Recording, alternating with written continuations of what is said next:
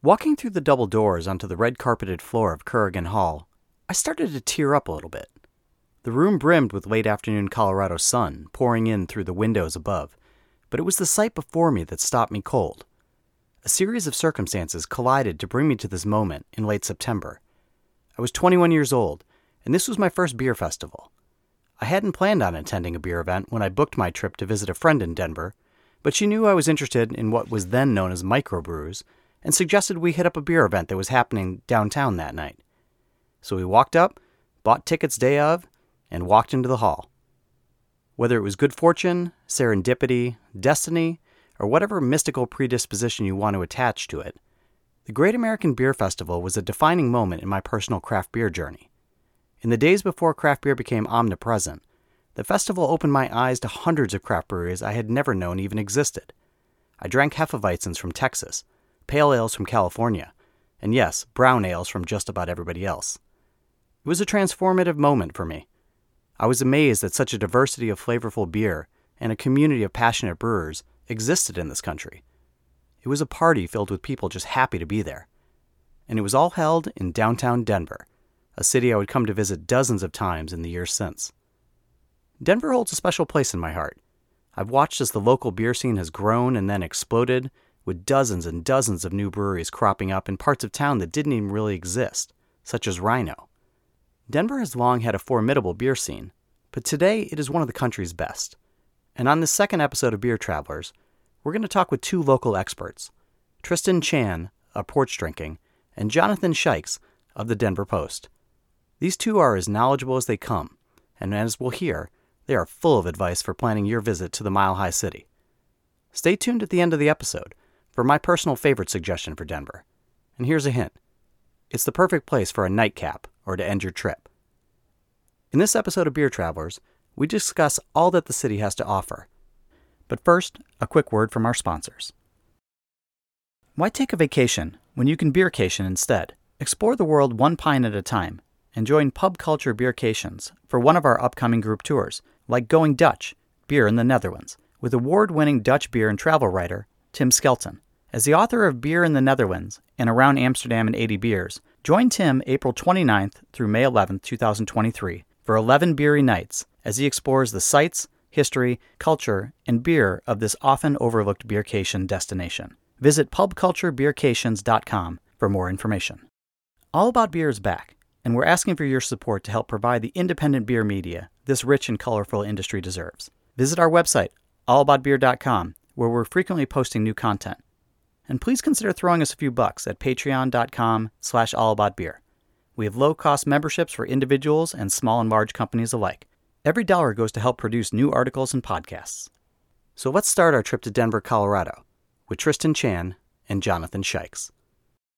So welcome to the second episode of the Beer Travelers podcast. And today I'm very excited that we get to go back to one of my favorite beer cities, and that is Denver, Colorado. I think arguably it's one of the world's great beer cities, and it's certainly at least once a year is the center of the beer universe, and it's about to be that again with the upcoming Great American Beer Festival. So I have two fantastic guests with me today, and I'll have them introduce themselves. We'll start with Tristan.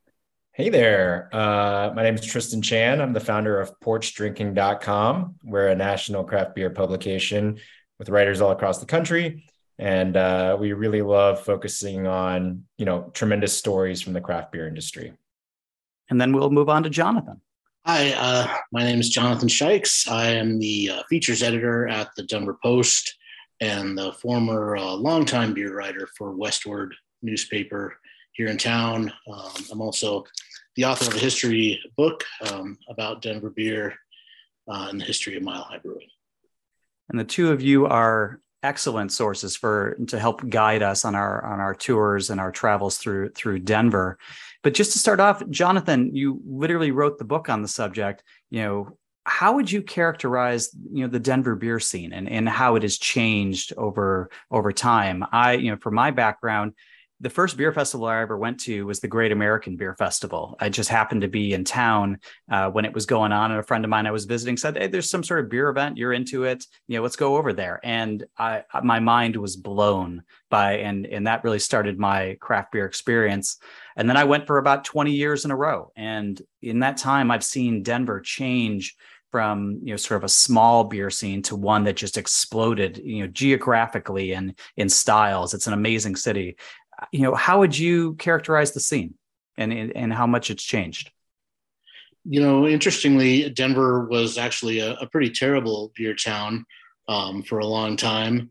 We are right next to Golden, and Coors just dominated everything, bars and restaurants here for decades. And so craft beer got its foot in the door, but it was actually harder in Denver than it was in places, other Colorado towns like Fort Collins and Boulder, for the scene to develop. But we did have some old school breweries here for a long time, Wynkoop and Breckenridge and Great Divide and some others. And then things just exploded in starting in about 2010. The city of Denver got Strange Craft Beer Company, which was the first tap room only brewery that we had. Before that, it had been brew pubs and or packaging breweries. And since then, it's just taken off. There are, just in the city itself, there are 70, maybe 75 craft breweries here, from I think it was 8 or 9 in 2010. So, and bars here now, you have to have handles of craft on. That wasn't the case, or even close to it, for a long time. The 2010, yeah, I would agree that 2010 is really when things changed, because it seemed like, I started coming to the GA, to Denver and the GABF, I hate to say it, but basically when I turned 21. So I'm not going to do the math on it, but we'll just say it was some time ago. But it wasn't for, a few years. Like you said, 2010, every year I'd come, there may be 1 or 2 new openings. You could go to those, you could go to your old favorites. But right around 2010, you started seeing 5 or 10 new breweries a year open up, and you try to make it to those new breweries, but you couldn't do it anymore. You couldn't actually visit the city and get to all of those. And that's when, Renegade and Crooked Stave and some of these others that I'm sure we'll discuss, it's just almost a loss for words for just how many places there are. But, how did the taproom model change, the Denver beer scene? It changed it significantly. It just, people here didn't realize that you could sell a pint of beer over the counter in a tap room without serving food. The people understood the law to be that it didn't allow that. So when they figured that out, breweries, people who had wanted to open breweries, or people who didn't know they wanted to open breweries, all started jumping in, and they followed the lead of Strange Craft. And I think in 2011 there were 4 or 5 that opened, and since then it's created an entire culture around these breweries that is not just about the beer, but is about food trucks, that is about the neighborhoods where they are, that's about in some ways the activities that they have there, the kind of charities and nonprofits that they interact with and that they donate to. And there are so many different tap rooms now with different styles of beer, with different feels to them, that I think hopefully almost everyone can find a place where they can hang out and at their local tap room, their local brewery. Tristan, you're not originally from the Denver area, and you, as you said, you're the founder of Porch Drinking, which is a great website that covers not just beer in Denver and Colorado, but further afield. And congratulations, by the way, on 10-year anniversary for that site, which is a heck of an achievement. When you moved to Denver, what was your impression of the beer scene?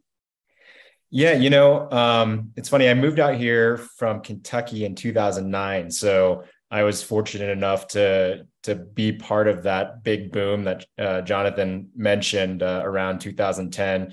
When I moved out here, craft beer was still a bit of a novelty, and I remember when my friend who lived in Denver first kind of introduced me to Great Divide.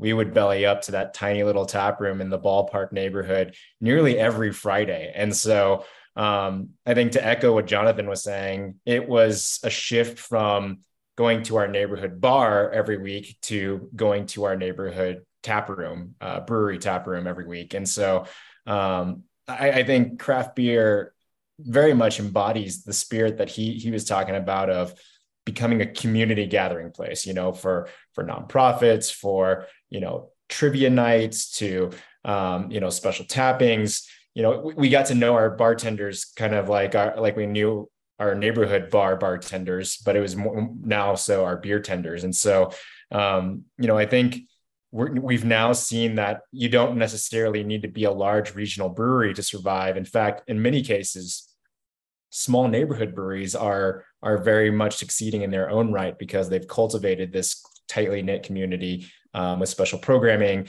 and mug clubs and whatnot. And you really have a loyal base of people who really appreciate breweries for what they are, and whatever different and unique identities that they've cultivated. And so, for visitors to Denver, if you haven't been there before, how would you describe how the city is laid out? For me, it's kind of an interesting town. And for a long time, beer was maybe just in a particular area. You'll hear a lot of sort of acronyms or shortened versions like Lodo and Rhino and things like that. Tristan, how do you describe the city to folks in terms of how it's laid out? Yeah, absolutely. I think what you mentioned there is very much true. You have very distinctive neighborhoods, but even more so now, it's becoming a lot more homogenous. Obviously, Rhino is going to be probably the most notable neighborhood with, I believe, I don't know if this is still the case, but the most breweries per kind of capita in one neighborhood in a 1 mile radius. Within just a half mile block, you can hit probably close to 10 or 12 breweries nowadays. It's absolutely nuts. It's just it's crazy. Yeah. For a neighbor. And what was that neighborhood like 10 years ago? Oh, it was sleepy. So, I was fortunate enough to work for Ratio Beer Works. And when they first opened, there was a fear that they had opened too far down Larimer Street in Rhino, that the owners were afraid that people wouldn't actually walk that far. Nowadays, you literally, walking through Rhino, it feels like you're in one of the densest party neighborhoods in the country. And so there are not only breweries, but also, all kinds of different bars. Right across from Ratio is one of the most prolific beer bars in the city. I saw just yesterday, they announced that they had Cantillon on tap, all sorts of rare beers tapping in addition to their incredible mezcal and bourbon selection. So, there really is something for everyone. And I think one of the things that makes the city of Denver, that makes the Denver beer scene so unique, is that instead of on the East and West Coast that are so well known for their IPAs, Denver in and of itself has transformed into this beer scene that is prolific in all sorts of different styles. You have some of the best barrel-aged stout producers in the world. You have some of the best lager producers, some of the best IPA producers, and some of the best sour and wild producers, all in one city. And so you really can find a little something for everyone. Jonathan, you have covered this city beer-wise for quite some time, for multiple publications, and now at the Denver Post. What is your perspective in terms of its development and it's almost its geographic expansion too? Because as we've talked about, there was handfuls at one point, and I felt like at some point Sandlot, in the ballpark was about as far out as you could ever go. That felt like the end of the earth whenever you were there for GABF, and now the town has just exploded with beer, in all directions. Yeah, it's nice to see breweries when they locate and tap rooms when they locate in neighborhoods where maybe there isn't that much of it going on, and even beer bars when they come in and there's not that much going on. Um, Denver is almost unrecognizable in a lot of ways for me. I was born here. I spent most of my life here, and in the since I started writing about beer, and since I started at Westward in 2007, the changes that have happened, the development that's taken place, the changes in demographics, the number of people who live here has really taken off, and that's part of the reason why beer has taken off with it, and things have just evolved, quite a bit in terms of the neighborhoods where people want to spend time. The city now is so packed that it's in some ways, it's getting hard to live. It's getting hard to find housing here. For a lot of people, and so they're moving to different places around the suburbs, and I think I think maybe the fun is going to follow them out there. I think that's the same thing may happen with tap rooms and restaurants who want to follow their customer base and who are also in some ways getting a little bit priced out of the city. But there's enough room on the outskirts, I think, for things to spread out and to make them all happy. Jonathan, if there was, you mentioned sort of, how housing is just exploded, and it's almost a singular design. You see these very modern modular kind of housing, and the city is obviously always had a lot of transplants or attracted transplants who are interested in skiing or the mountains, but that seems to have just absolutely exploded in the last decade or so. I just know personally, dozens of people who have moved to Denver. And a lot of them kind of, like you said, Rhino and these particular areas attract a lot of folks. But what is one neighborhood, that folks from out of town who are coming into Denver, should visit that they might otherwise miss? That's a good question. I mean, coming into town, Rhino and downtown are probably the first places that everyone goes. South Broadway is very much a locals scene. I think if you're coming into town and you're doing your research, you'll probably find out about it pretty quickly. But and South Broadway extends pretty far, but the number of bars and restaurants and clubs and breweries down there are plenty of fun to go to. There are other neighborhoods in town that are close to downtown. Five Points gets new attention all the time, which is a neighborhood just off. It's actually overlapping with Rhino, which is the River North Arts District. And those neighborhoods are spreading east. You can get from one side of the town to the other now. You can ride your bike and hit a couple breweries and or tap rooms along the way. Two of my favorites that are not in neighborhoods where you might have expected them are a brewery called Cohesion Beer, and that's it's just east of that Five Points neighborhood. And there's a tap room called Ephemeral Tap Room that opened near our largest park, which is called City Park, and they serve 20 to 25 beers, all from one brewery. And they keep it there for a couple weeks, and then it turns over, and they go on to the next brewery. So that's a really interesting spot as well. And Tristan, for you, what's a neighborhood that folks shouldn't sleep on that they might otherwise miss? Yeah, I think in Denver itself, Tennyson Street is kind of a very unique part of the town. Hops and Pie is one of the iconic beer bars that still has survived over the past decade. Not only do they have an incredible draft list that features some of the best beer in the country and sometimes from out of the country, they also have an incredible pizza program. They just kind of transitioned and added a donut program that opens up in the mornings. But then along that street, you also have Call to Arms Brewing, which makes it a wide breadth of styles. You have Flight Co. beer. You have the Emporium, and then just kind of nearby, you also have Gold Spot. So that area has really transformed in the past few years, And then I would also say, surrounding the city of Denver, worth kind of a short drive, just up the road to Lafayette and Longmont, you have an incredible breadth of breweries that are kind of technically within the Boulder County area. You have Avery, which is kind of an iconic brewery that has been around for so long. You have newer kind of a newer class of breweries in Liquid Mechanics, Cellar West, Four Noses, Westbound and Down just opened up an additional location over there. Primitive Beer, all of those are really transforming that Boulder County beer scene into something that's very formidable and worth the day trip up north.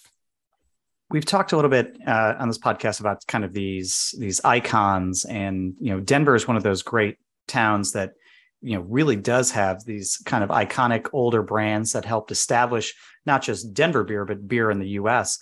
Jonathan, what's your perspective on how some of these OG players like Wynkoop and Great Divide are kind of navigating the modern beer world? Yeah, with varying degrees of success. I think that some of the older breweries, the word that they use and that other people use is relevancy, and whether they can continue to be relevant to what people want. Wynkoop Brewing Company, which was co-founded and co-owned by our mayor, then governor, then Senator John Hickenlooper.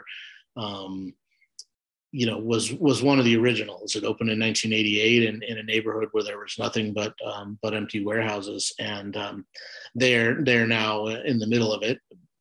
But they're not a place I don't think that gets highly recommended as a place to go to anymore as a brewery. They've still got a brewing program. They have a great brewer there. But they've tried a couple times to make some changes, but they've gone back to what has worked for them and what is sort of tried and true for them. So for them, that's, they're still a brew pub that gets a lot of business, but they're not a place that's talked about, I don't think, by beer lovers. Great Divide is maybe a little bit of a different story. They opened in 1994, and they have done a good job more recently. They were very slow to change, and they suffered for it significantly in terms of sales. But Great Divides tried to push forward with a huge expansion that didn't work out for them.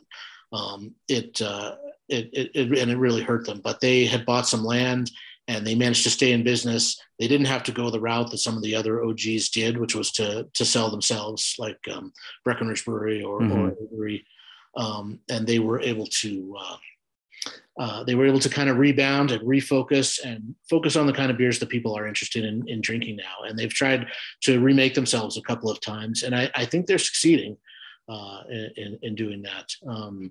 Breckenridge was also here. Breckenridge obviously sold to AB InBev, so they went that route. So there's been a lot of different things have happened to some of those OG folks. And you can't really talk about Denver without talking about a couple of other icons. One of them, you really can't. You have to give space to a legacy place like Falling Rock. Falling Rock is one of these classic, if not the classic, American beer bar. It was at literally the center. If you could say Denver is the center of the beer universe for, 1 week in late September, early October every year for the Great American Beer Festival, Falling Rock was that beating heart. And, unfortunately last year it closed. For Tristan, for those who never went, how would you describe Falling Rock to people and its role in the city and even the nation's beer culture? Yeah, even dating back to when I was living in Kentucky, I still remember reading in Draft magazine about this iconic beer bar that really gathered, some of the best beer drinkers in the world, but also some of the best beers in the world. They had their iconic GABF countdown timer so that, every year you could track how many days and how many minutes were left until the Great American Beer Fest came back to the city. It was located right in the ballpark district. And so that that kind of geographic location was tremendous in its proximity to the convention center. Chris Black, the founder, was so thoughtful in bringing in incredible beers from all around the world at such an early time. And so I think its legacy was just like this incredible beer program, incredible location, and great programming for some of the bigger beer events that happened throughout the year. Now, sadly, it wasn't able to survive, I think, a number of different factors in the pandemic and also rising costs of rent. But luckily, it seems like Chris has been able to kind of keep that legacy alive a little bit by partnering up with the new brewery that just opened up out here in Mobcraft Beer. They're actually transitioning all of their previous programming during GABF week to Mobcraft. And so they're going to have several of, the familiar week or nightly events that used to take place during GABF are now going to be happening at Mobcraft, which is in the Curtis Park neighborhood, just outside of Rhino. And so you'll have kind of a showcase of hop throwdown, which features some of the best hoppy beer producers in the country. You'll also have, night featuring some of the more exotic beers in the world. And Chris Black has, done a lot to try to keep that legacy alive. So I'm really excited to see how, that transition works out. It is, pretty sad. We've lost a number of different iconic beer bars, including Fresh Craft and Falling Rock. But we're very fortunate in that there's just a massive beer scene and brewery scene that keeps, the beating heart of the craft beer scene in Colorado very much alive. And Jonathan, if you were going to write a eulogy for Falling Rock, basically what would it be? What did that place mean to you? What did it mean to, the city of Denver and its beer? Yeah. Falling Rock was the first stop, and sometimes the last stop for people who come into town to drink beer. It was the bar that served beer when almost no one else was, that served craft beer when almost no one else was. It introduced people in Denver not just to breweries in their own state that they may not have known existed, from the New Belgiums and the Oscar Blues, Odell's in their early days, but to breweries around the country like Russian River and Fremont's and Firestone Walker that people may or may not have known about either. So without them, I don't know that Denver's beer culture and beer scene would have been the same as it is now. In the end, they were a little bit overwhelmed by a lot of things that were going on in their neighborhood, but also the beer scene was changing really quickly around them, and people's interests, the kinds of beers that people wanted to drink. Falling Rock didn't change as quickly or didn't want to as the beer scene around it. So you couldn't go to Falling Rock in the later days and find the New England style IPAs, the trendy, the smoothie sours, the things like that, because Chris wanted to stick with what he believed in. And so, a little of that, that was a little bit part of what washed away there. I was going to chime in too. I think one of the more incredible elements to speak to how iconic that, Falling Rock was to the beer scene, when they announced that they were closing, it kind of became a pilgrimage of some of the who's who throughout the country of beer, celebrities who lined up and flew out and lined up for their closing weekend. You saw Vinny and Natalie from Russian River in line with Patrick Rue and your partner and John Hall. You saw some of the most iconic people that you knew from beer all flying out within a day's notice just to kind of show their support for what Chris had created over the years. So I thought that was pretty incredible. And it's probably unlikely that we'll ever see anything like that ever again in, just how storied that beer bar was. Yeah, I'm still kicking myself for not. I thought that John was kidding when he said he was going out there. He wasn't very clear about it. He was like, "Yeah, I'm going out to Falling Rock." I was like, "Oh, haha." but I had a couple of young kids at home, but I would have even probably, abandoned them on short notice had I thought that he was actually serious about it. And the next thing I know, I'm getting text photos of him with Vinny and Joe Stang and all these beer writers. And I did not get to go and say goodbye, and that will be something that will haunt me for a while. So, pouring one out for Falling Rock, and it'll be weird to be in Denver and walk by the space and not see it there. But as Tristan was saying, one of the things about Falling Rock was that it was the home for out-of-towners during GABF. And GABF is one of those, it is one of the largest beer events in the world. It is certainly singular in the United States. Jonathan, how has that fest developed over the years? And what is it, what is it like today? And eventually, what sort of approach do you recommend people take if they're coming in for GABF, and how to get, out of the most out of visiting Denver during that time, or also just trying to keep their wits about them at the event? Right. It can be a challenge, and obviously it hasn't taken place for 3 years. What people are interested in, what they're interested in drinking, what they're interested in doing, how they're interested in attending events, I think has changed a lot in those 3 years, in part because of the pandemic, and in part because of just the way that the way that craft beer itself has changed a little bit. So people coming into town right now, it'll be interesting to see where they meet, and where they want to go first. What will be their first stop? There are a few places where they might head. Hops and Pie that Tristan mentioned earlier on Tennyson Street is a favorite. It is not close to downtown, though, so you have to make your way over there. Bierstadt Lager House has perhaps become the first stop for a lot of people when they come into town. It's big. There's a good chance you're going to find the owners hanging out there drinking a beer. Yep. There's a good chance during a big beer event in Denver like GABF that you're going to see other people there who you know and who you recognize. It's in River North. It's close to other breweries. And my feeling is that is going to be, for the most part, people's first stop when they come to town. But you're right. Falling Rock is gone. Fresh Craft is gone. Euclid Hall, which was a very popular place, is gone. So to attack Denver, you kind of have to. It's sort of similar to attacking the festival itself. You sort of have to know you got to do a little bit of research maybe before you go in. See what it is you're interested in. What beers you're interested in drinking. Maybe what neighborhood you're interested in going to.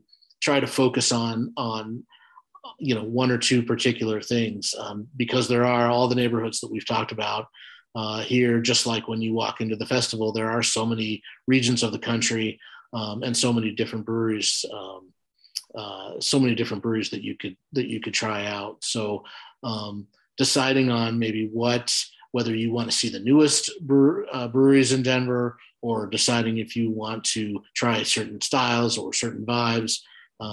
That's how I would attack Denver. The festival itself is going to be smaller than it's been. They still haven't sold all their tickets, and I think people are, I think there's a little bit of fatigue when it comes to the Great American Beer Festival. It is huge. It can be difficult and overwhelming to be in, and it hasn't changed very much over the years. So it'll be interesting to see what happens this year. We'll be right back with more Beer Travelers after a message from our sponsors. Stop living vicariously through other people's social media posts and get out and make some memories of your own. Join Pub Culture Beercations for one of our upcoming tours and start exploring the world one pint at a time with us. Visit pubculturebeercations.com for more information. Want more beer for your ears? The new All About Beer podcast, hosted by M. Sauter and Don Tess, takes a deep, engaging dive into the hottest topics in beer. Do you need to know what the heck a cold IPA is? Check out the first episode wherever you get your pods. New episodes drop every other Thursday. And now, back to Beer Travelers. Tristan, your site, one of the things that it's known for is doing great fest guides and fest previews and what beers to try. How would you recommend folks tackle something like the GABF? Yeah, when we first launched the website over 10 years ago, it really felt like GABF was the Super Bowl for craft beer. Yeah. And when in that first year that we launched Porch Drinking, I applied for a media credential, just thinking, wouldn't it be cool for one day to be able to attend GABF as a press member? And we were fortunate enough to, in that very first year, to be approved for a credential. So ever since then, we were like, you know what?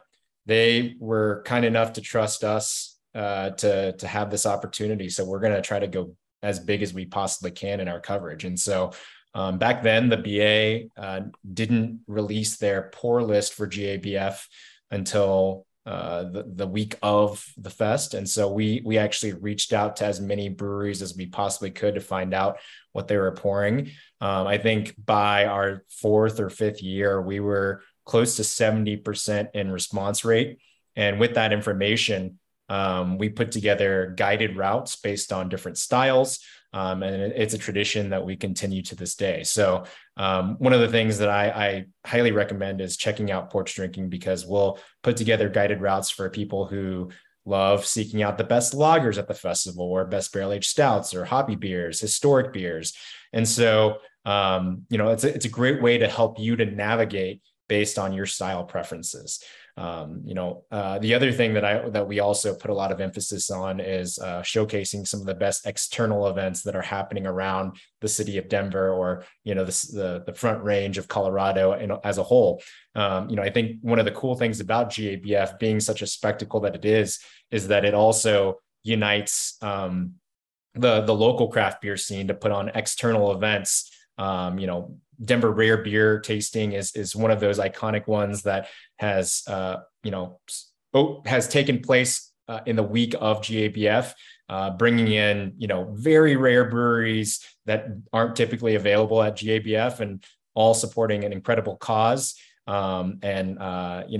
Like has put together an incredible program there, and we took inspiration from Denver Rare Beer Tasting and what Crooked Stave used to put on in their festival. And this year, we're actually hosting Porch Drinking's 10th anniversary beer fest, the Wednesday prior to GABF. And so, again, we're bringing in some really incredible breweries that aren't pouring at the festival. We're showcasing some of the incredible breweries here locally that, are bringing some of their rarest beers that aren't going to be available at their festival, and sometimes aren't even available in their tasting rooms. All of that is, once again, going to be benefiting an incredible cause in Youth on Record, but also the launch of Porch Drinking's mental health fund. So lots of cool stuff to take in all around GABF, and also outside the festival itself. So I think we're going to move into a bit of what I guess I call a rapid fire or lightning round. Just, some quick questions, off the cuff answers, just sort of the first things that come to your mind. There's no right or no wrong. Both of you know the city so well. There may be some overlap, but feel free to, offer some other ideas. But, we'll start with, Tristan here. What are the top 3 local breweries for hopheads, for people who are looking either for Haze or West Coast? Where would you direct them in town if they're coming to town for that? Yeah, the first one that really comes to mind is Comrade. I know that's a favorite of Shikes's as well. They put together some of the best fresh hop beers. Their beers consistently win at GABF within the hop category. Similarly, Cannonball Creek, which is right outside of the city, they win for both lagers and hoppy beers. Trump Hands being a session IPA that is super iconic, and has won many awards as well. So I think those two. A newer one that comes to mind is Westbound and Down, which is located in Idaho Springs, but they just recently opened up a location in Lafayette, Colorado, called Westbound the Mill. And for those who are coming into town for GABF this year, they actually have a pop-up tap room right downtown in Milk Market. So you can try all sorts of unique Westbound beers in that location. And they do all sorts of really cool collaborations with some of the best hoppy beer producers from around the country. I know they recently just released one with Pizza Port. So it's their Western Conference All-Stars, which features West Coast IPA producers in collaborations with Westbound and Down. Jonathan, what would you suggest beyond that? Beyond that, Cerebral Brewing is a favorite of mine. It's also the closest brewery to my house. Nice. They make some terrific beers there. If you are cruising around, New Image Brewing, which is in the Arvada suburbs, also does some terrific, primarily New England style IPAs. They are truly over the top with a lot of them, and they can be fun to drink. Heading out to Tristan mentioned Cannonball Creek. On the way out to Cannonball Creek, there's a little brewery called Coda, which I have a lot of fun with trying out their stuff. The guy behind Coda is a real innovative, creative brewer. And Jonathan, we'll stick with you for this one. What are the top 3 breweries for lager? I'm not going to start with Bierstadt because that's what everybody starts with. I thought for sure that was where this was going to go. It was such a softball, but I love that you're going a different direction. Going a different direction. I mean, clearly that's a first stop and an obvious one for a lot of folks. The brewery that people have been talking about, and Tristan can probably guess what I'm going to say next is Cohesion Brewing, which has only been open for about a year now, a little over a year, I think. And they do Czech style lagers with the Lucre faucets, and they do foamy Maliko pours, and it's just a fantastic spot that I have been to way too many times for drinking milk shots and other fun Czech style beers. And for those who don't know, and this is I'm in Boston, so I go to Notch pretty frequently. There are some of the earlier ones getting under the Lucre faucet, and maybe the first one in the States, and with the different size pours. What is the milk shot? So my understanding is that in the Czech Republic, there are 3 ways that you can order beer, and it is you can order beer with just a normal amount of foam. You can get beer with a half amount of foam, or you can get the entire stein full of foam.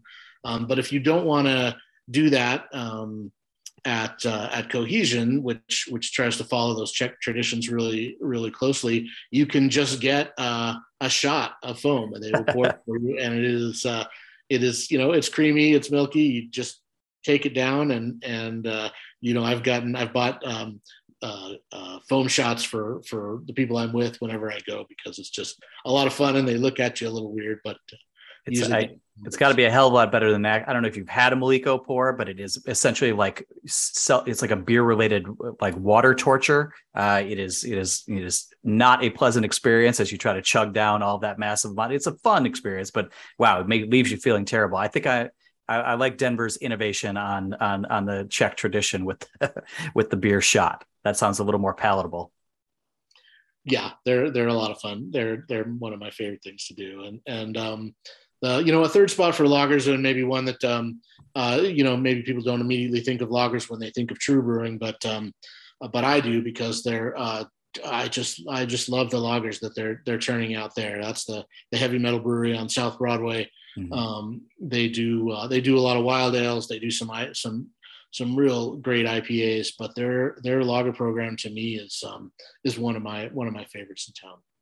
And Tristan, where are you going for lager? Obviously, nobody wants to go to Bierstadt because everybody goes to Bierstadt. So we'll do, and I think we can talk about Bierstadt in a minute because it is its own experience. But what 3 places would you recommend? Yeah, I mean, Bierstadt is first and foremost always number one for me. I think Shikes hit it on the head with Cohesion. They're one of my favorites, and really, for being just about a year old, it's crazy how quickly they've become one of the top producers in the area. Similarly, staying along the Czech style lager route, I think Wild Provisions, which is known also for wilds and sours, they're also dedicated to producing Czech style lagers, and they do a tremendous job in that style.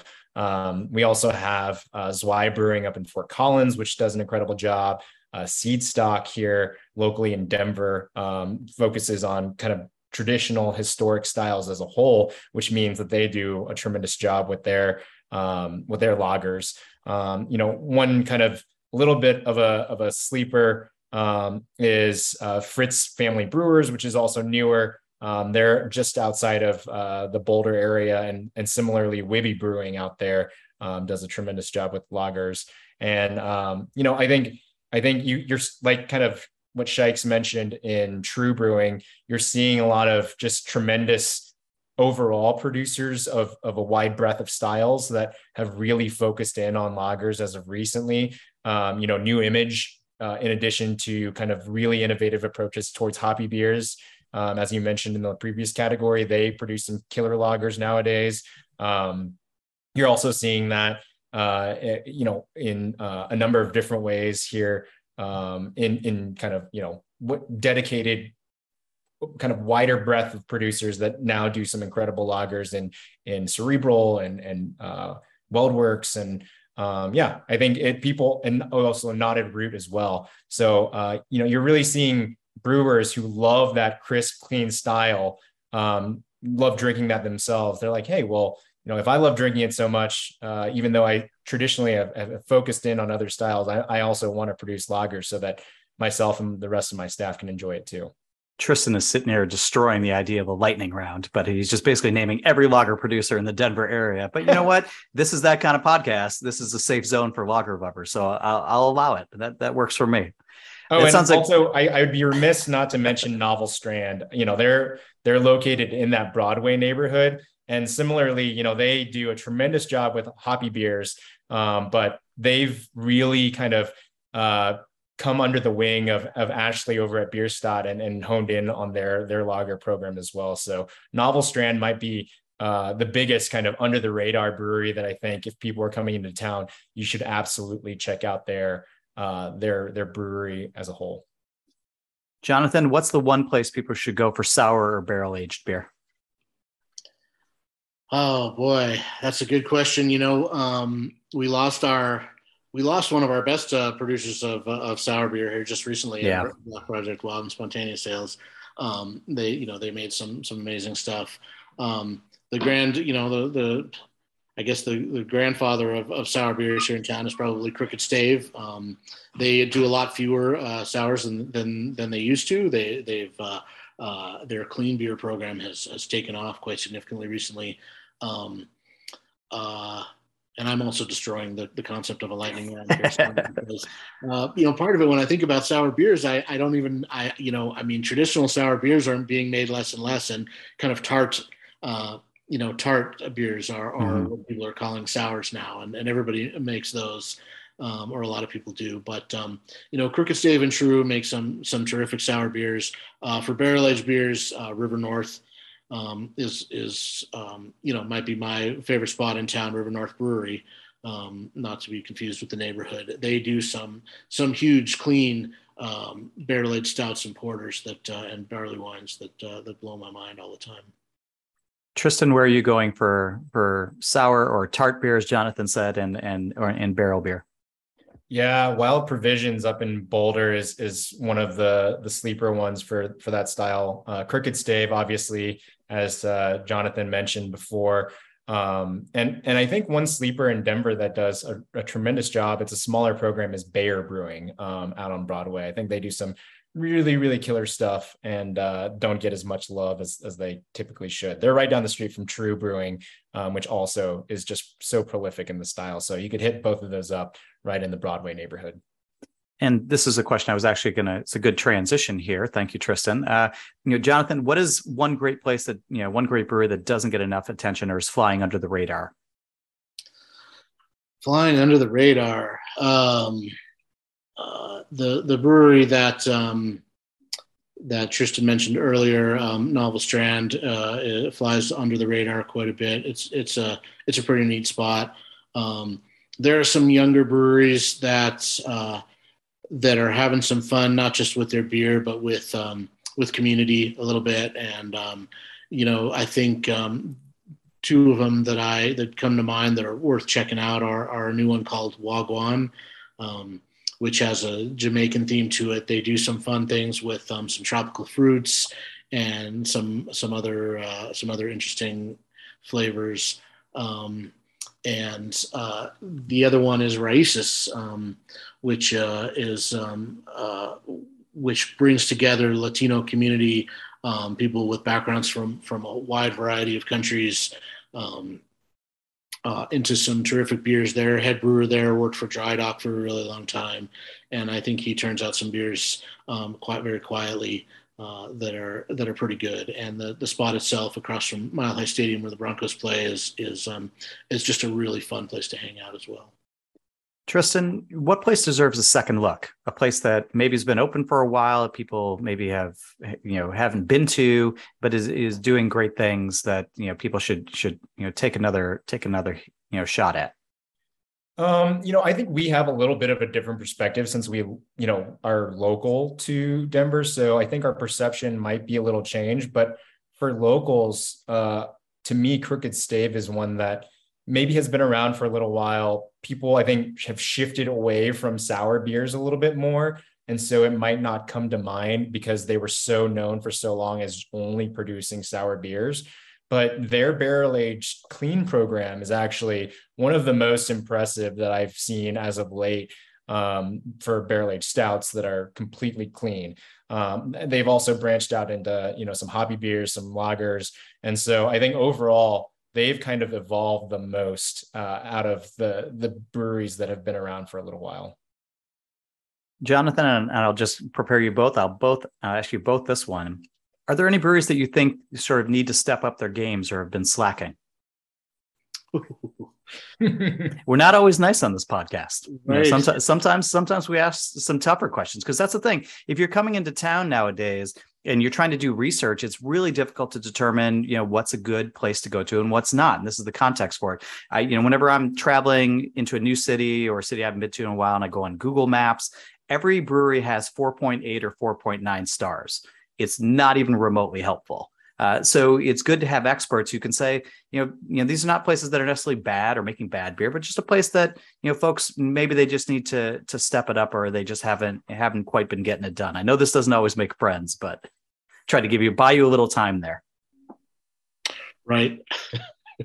Thanks for buying me time. And I'm going through in my head and trying to think of breweries that maybe have been more disappointing to me lately. And I'm actually having a hard time thinking, this is not a fair answer, probably, but because it's an easy target. But Oscar Blues, which is here, when they had every time they had a new release, it was a must buy for me.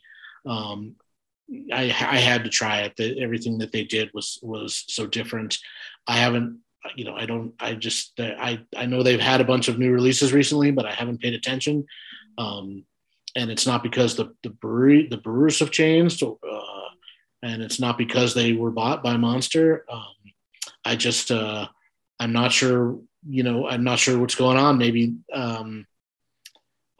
the things I have tried are just, they sort of fall into the middle of the pack these days. So that might be an easy way out of that question for me, but that's what I thought of. That's fair. Tristan? For me, it'd probably be Tivoli. The brand itself is one of the oldest in the state. And in reading Jonathan's book, it's incredible the history that they have brought to the city's craft beer scene and being one of the oldest breweries in Colorado.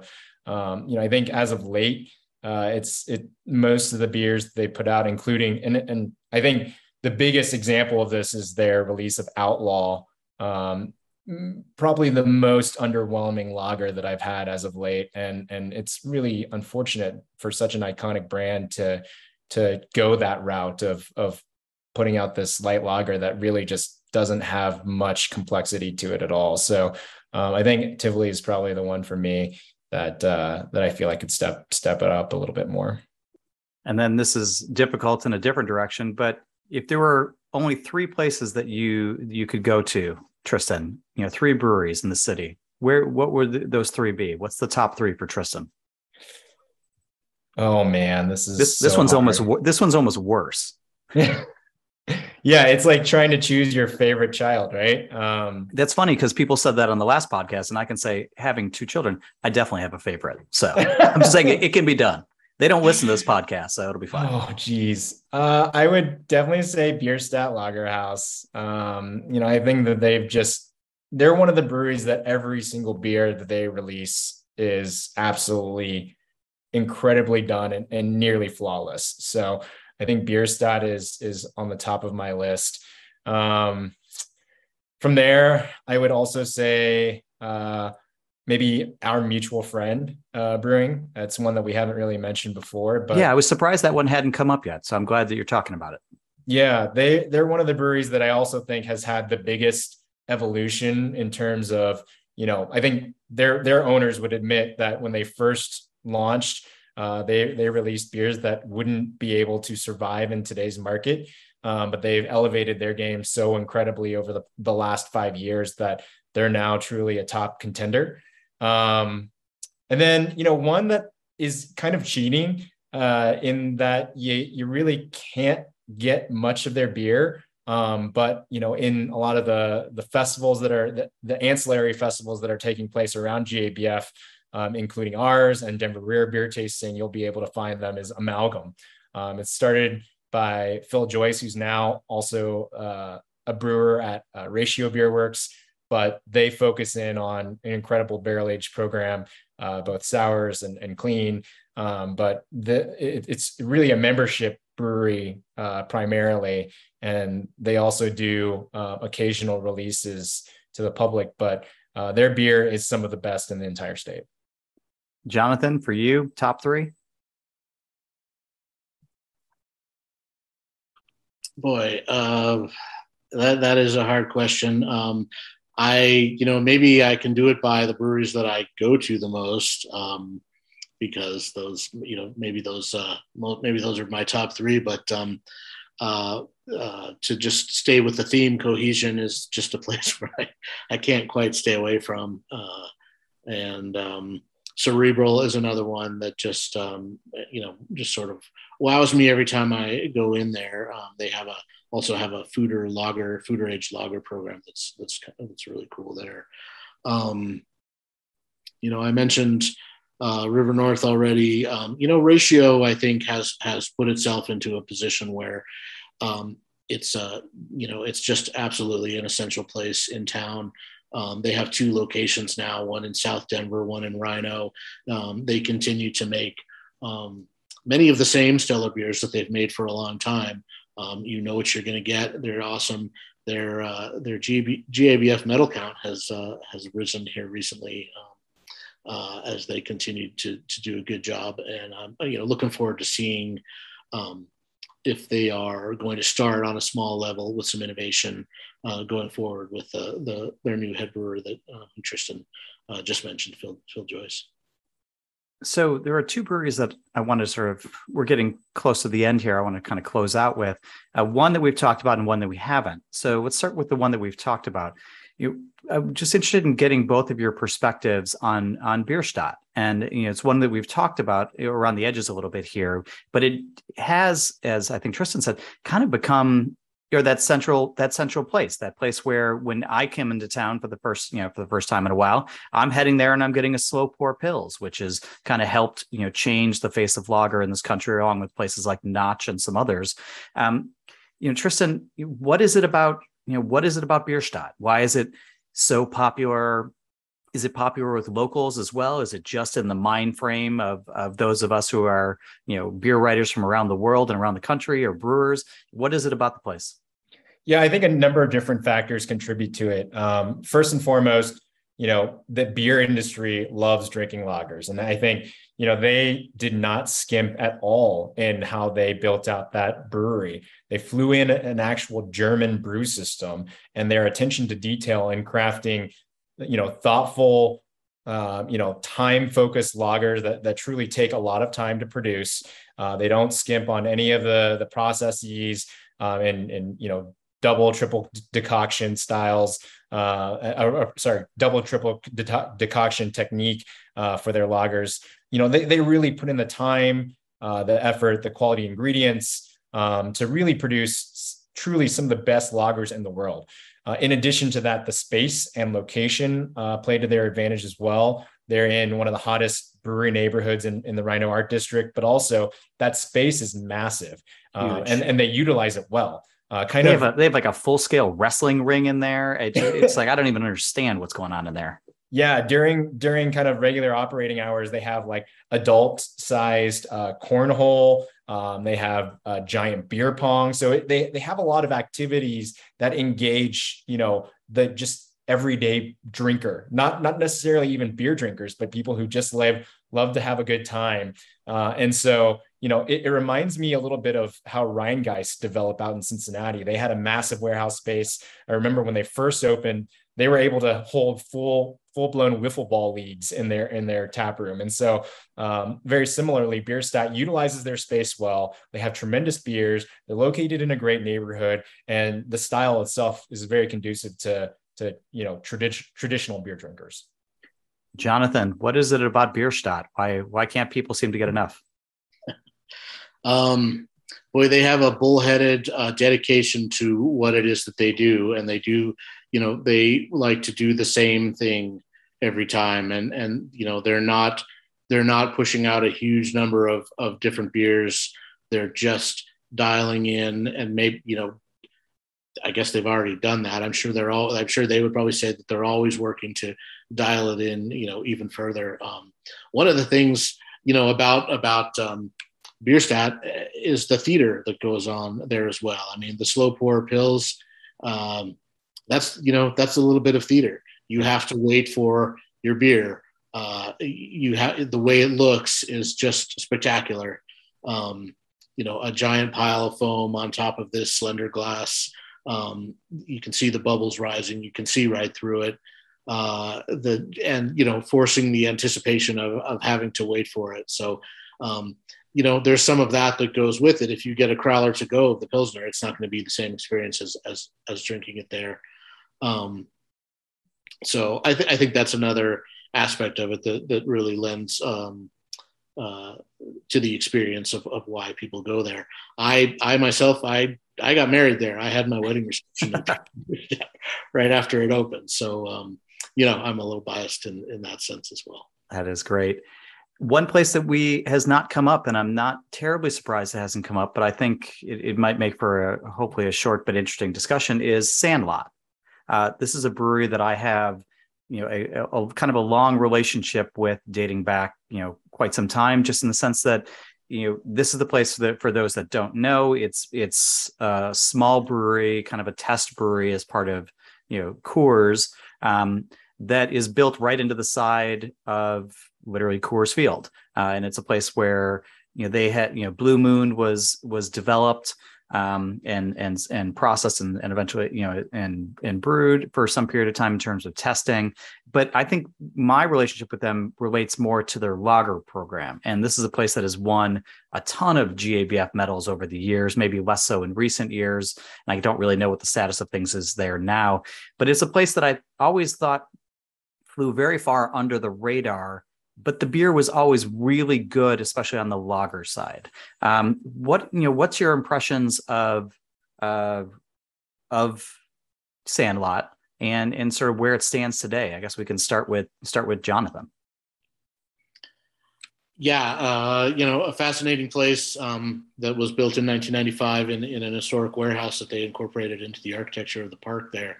The guys who brewed there for the majority of its existence they were the same couple of guys, Tom and John Lignard. Yep. John moved over to the Sandlot is actually technically, it's called the Sandlot, but it's also Blue Moon Brewery, and he moved over to their other facility. But those guys, they work down in a basement underneath the brewery, and they turn out some fantastic lagers that aren't really available. You can go in and you can get them sometimes in the Sandlot during a game, but you can't find them in the rest of the stadium. Right. You can find their standards, the things that they put out, and they may have their right field red or some of the other beers that they turn out. But the really carefully crafted lagers that they do are really hard to get. They're really hard to get a hold of. people in the industry can go in there and get a tour, and you can even get I forget what they call it, the half and half, which is like a Bach and a Helles, I think, that they mix together, something like that, which is a lot of fun. But they won upwards of 45 medals over the years, and one of the reasons they haven't recently is just because Coors, which owns them, has to choose which breweries it's going to enter into the Great American Beer Festival now, and they don't always get picked. So otherwise, I think they would, continue to win awards for primarily their German style lagers and a few ales. But it's a very unusual, very special place in there. Tristan, how about you? What's your relationship with and experience and opinion of Sandlot? Yeah, I think Jonathan covered most of it, but prior to Coors Field's willingness to bring in other craft beers, that was kind of the one spot that you could go to truly enjoy some unique special craft beers during a baseball game. I know that now, since they've actually opened up a Blue Moon Rhino location, that tradition kind of continues on within a larger scale at their Rhino tap room for Blue Moon. And, again, under the radar in the fact that, people often overlook the fact that Blue Moon is, they think of Blue Moon as just this, citrus wheat ale, but they are producing some truly incredible beers at that Rhino location as well. Jonathan, Tristan, we have covered a lot of ground in just under an hour, actually. So we tried to stay under that. But this is great. And it really has, I've been taking a lot of notes. I'm definitely going back and listening to this before I come to town in a couple of weeks. And I'm just very excited to, re-engage with, this incredibly vibrant beer scene that both of you have contributed so much to, with your words and your writing. Where can people find you both online, Jonathan, and your work? I am now, after many, many years at Westward, I am at denverpost.com, which is where my beer stories are. I share that beat now with a colleague, Tini Ricciardi, who also writes beer for Denver Post. And you can also find my book at the Tattered Cover or Barnes & Noble or other places like that. And for those who didn't know, because I don't know if we pitched it, it was Denver Beer, A History of Mile High Brewing. So get out there and buy that one.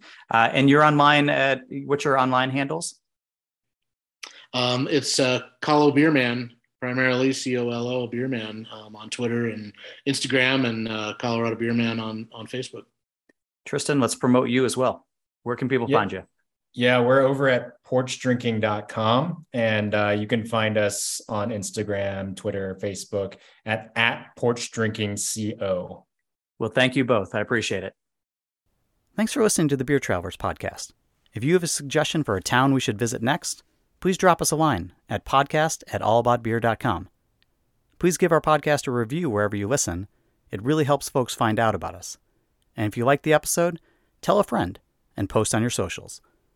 Interested in learning more about connecting with an engaged, energetic, and interested audience of curious beer consumers and brewers? We have many different advertising opportunities, including through our podcasts, website, newsletter, and social media channels. For more information, please contact us at podcast@allaboutbeer.com. When you finish exploring all that Tristan and Jonathan suggest, here's my personal favorite spot in Denver. You need to stop by the Brown Palace Hotel's Ship Tavern for a nightcap. The Italian Renaissance-style hotel is a Denver icon, built in the 1800s, and the bar dates to just after Prohibition. The Ship Tavern features a complete mast and crow's nest, beautiful murals, and a collection of sailing ship models that belong to a former owner. Live piano music and sing-alongs some evenings. It's a place to take in an older era of the city, and they even have some great local beer on draft. The Ship Tavern is where I end every trip to Denver. Stop living vicariously through other people's social media posts, and get out and make some memories of your own. Join Pub Culture Beercations for one of our upcoming tours, and start exploring the world one pint at a time with us. Visit pubculturebeercations.com for more information. All About Beer is back, and we're asking for your support to help provide the independent beer media this rich and colorful industry deserves. Visit our website, allaboutbeer.com, where we're frequently posting new content. And please consider throwing us a few bucks at patreon.com/allaboutbeer. We have low-cost memberships for individuals and small and large companies alike. Every dollar goes to help produce new articles and podcasts.